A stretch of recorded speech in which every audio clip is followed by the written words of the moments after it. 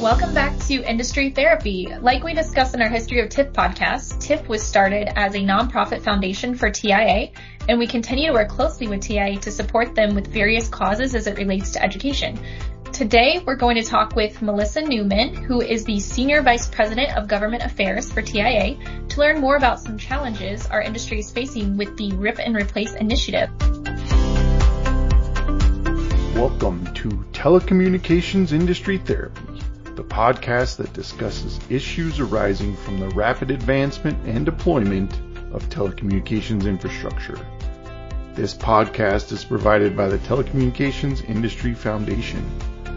This podcast, as well as much more additional content, can be found at tifonline.org. Please welcome your hosts, Michelle Kang and Scott Stecker. Thanks for being on the show, Melissa. My pleasure. Before you get started, can you just tell us a little bit about yourself? Yes, thank you.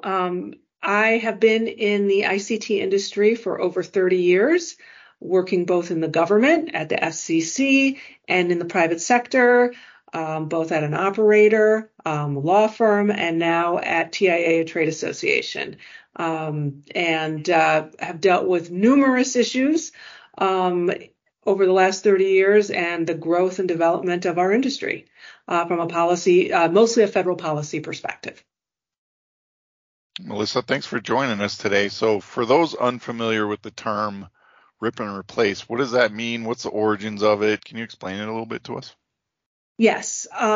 So a while back ago, the government recognized that there was certain equipment in our nation's broadband systems that were owned by companies like Huawei and ZTE that have ties or may have ties to the Chinese government in ways that would present a national security threat to our country.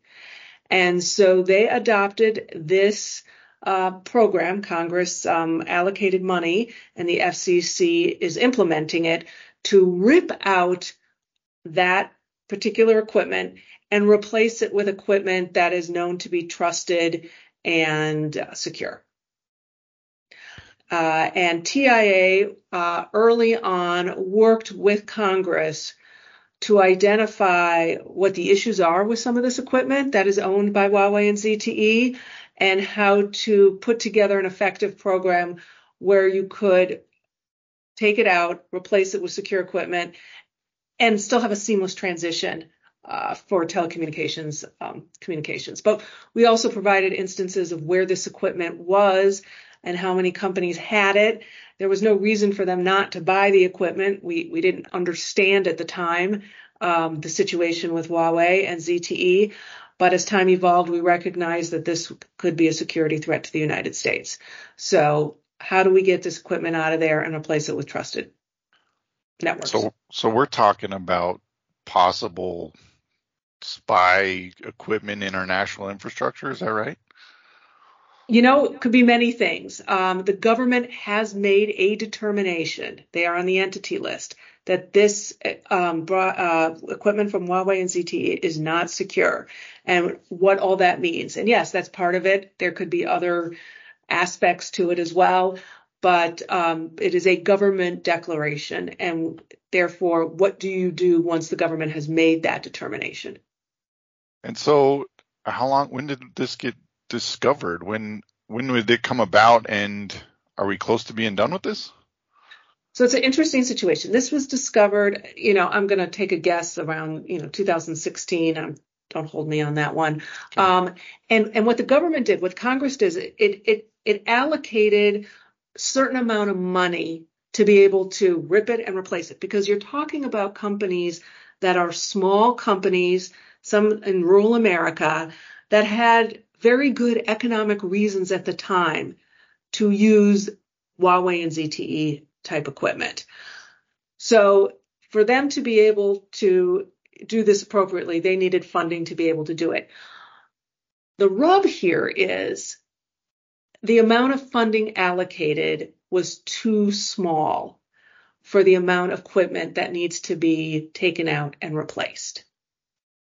And so the question is, and this is where we are now, I'm jumping to where we are now, is how do we get the additional funding?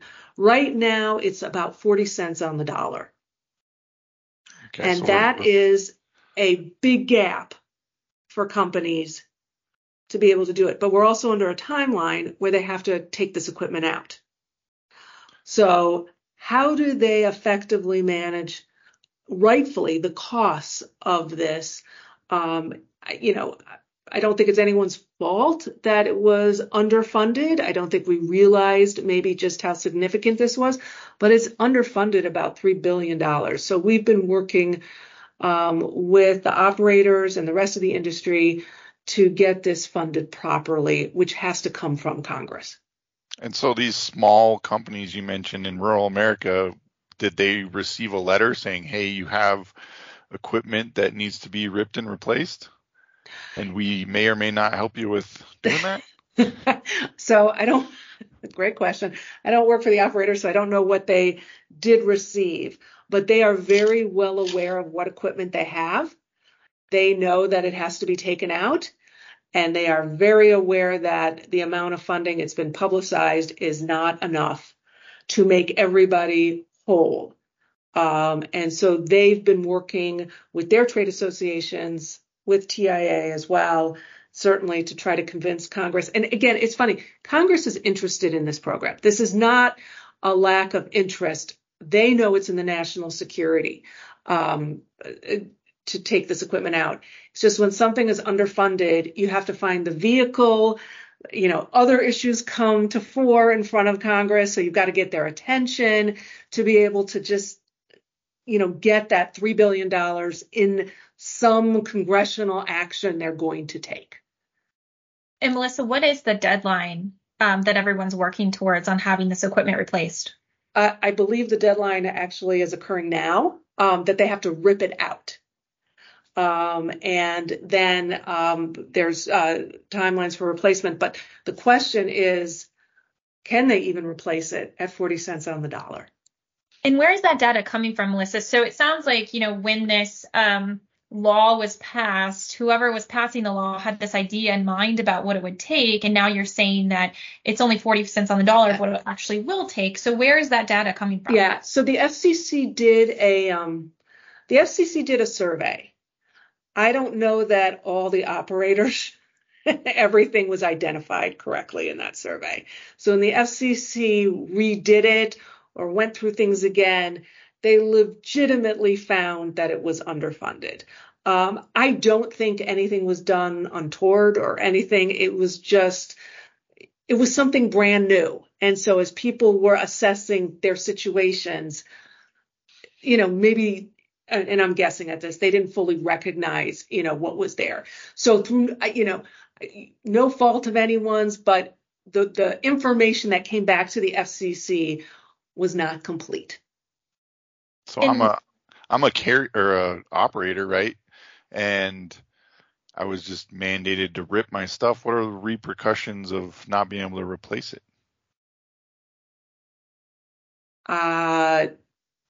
You could either figure out how to find the money to replace it, and God forbid you could go out of business. Which is what nobody wants that to happen. That's why there has been such a tremendous push on Congress to fully fund this program, because you're talking about equipment that is in rural areas that it's already tough to serve those areas. We know of equipment that may be in school, school networks, because it was cheaper to buy. So why wouldn't you go with the cheaper option? There's also been studies, I'm not an expert on this, that shows some of the equipment is nearby secure installations, government secure installations. So we want to get that equipment out of there. Yeah, you're making a good point, Melissa. Beyond just the operators that this impacts relative to their businesses, there's the whole broader users of these networks that may very well not have service that they were relying on. Can you kind of talk about what the broader concerns are ultimately? Well, I look at the broader concerns more as wherever this equipment is, if it's near a DoD or, a government, some kind of government building or something that deals with security issues, we don't want this equipment right next to that. I'm not saying DOD is using the equipment. I don't think they are. But the equipment could be located at a school, and the school could be, 2 miles from a secure government location. You don't want this equipment that close to the secure government. You don't want this equipment at all, but you especially don't want it that close to a secure government location. And for the equipment that they're replacing it with, has there been some kind of new program to make sure that equipment coming in is secure? So here's the good news. TIA's members are the vendor community, and they are secure and trusted vendor suppliers. We're talking about, equipment that has been designated by the government as a secure risk. If it's not designated by the government, we're not anti-country, we're not anti-anything. It's just the government has indicated certain equipment by certain companies as a security risk. There are plenty of other suppliers and vendors, many of whom are our members, that provide secure and trusted networks, and there has never been any indication otherwise. So I have no concerns about that whatsoever. And I like the way the government has done this. It goes through a very intense and thorough process to designate a company on one of these entity lists. This is not something that's done willy-nilly or anything like that.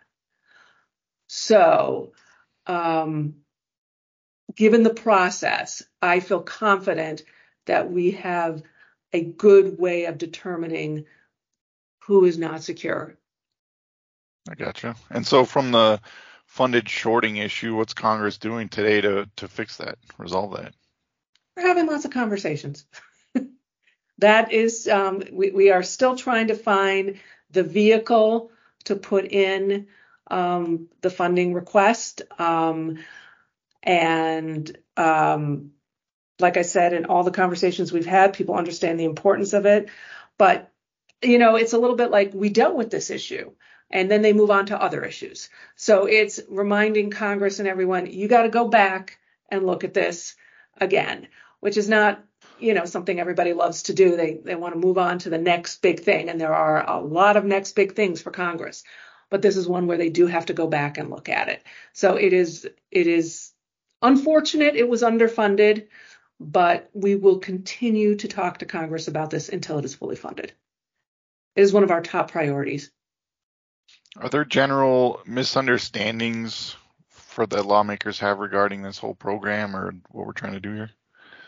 I don't think so. I think there might be questions about why there was such a miss on the amount of funding needed.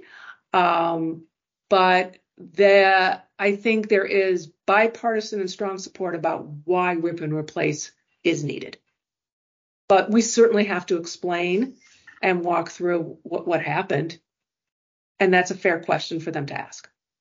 But I don't think there's a question that it is underfunded. I don't think people are saying, oh, you're hedging the numbers or anything like that. I think there is a recognition this has been underfunded. Thanks, Melissa, for taking the time today to help us learn about the current challenges with the Rip and Replace initiative and what TIA is working on to help Congress provide additional funding and assistance. For those of you interested in getting involved, please reach out to Melissa at tiaonline.org. Thank you for listening to Industry Therapy, presented by the Telecommunications Industry Foundation. The information expressed herein are the opinions of the individuals. They are not meant to supersede standards or regulations that govern the referenced subject matter. For additional TIF podcasts and other educational content, or to submit a potential topic for a future podcast, please visit our website, tifonline.org.